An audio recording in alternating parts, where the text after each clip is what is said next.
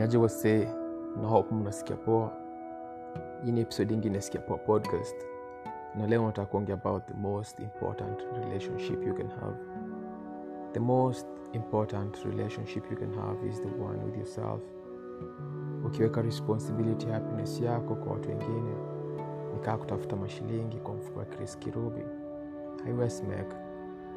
Unafaa kuwa responsible for your own well-being. Unafaa kuwa responsible for your own happiness. People are not sources of love and happiness for us. They are the keys that help us find the love, the happiness that has always existed within. We just need to open the doors to our own awareness of life. Ukitegemea watu wengine wa uplift, ukitegemea watu wengine wa kumake happy, kawe mwenyewe hujui kufanya hivyo, utaend up kuwa sad, na you will have no one to blame but yourself. So how do you improve the relationship you have with yourself? Take care of yourself first.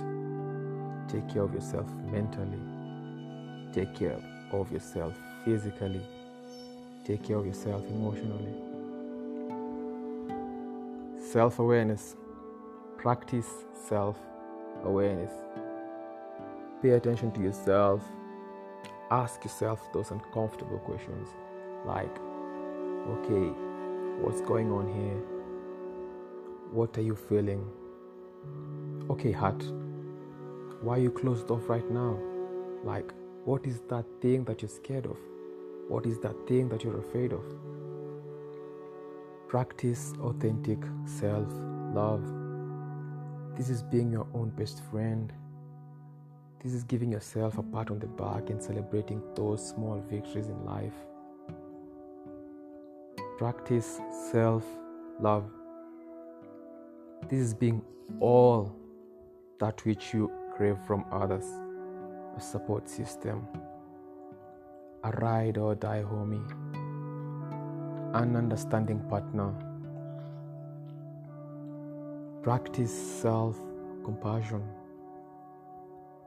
Be kind to yourself. Don't infect yourself with negativity. Don't be too hard on yourself. Don't trust everything that you feel. Let your mind be your friend. Usiache mtu mwingine akudefine ama kufanya feel kama wewe si enough. Usiache mtu mwingine andike story yako. Place no one above or beneath you. Learn and learn. Love. Judge less.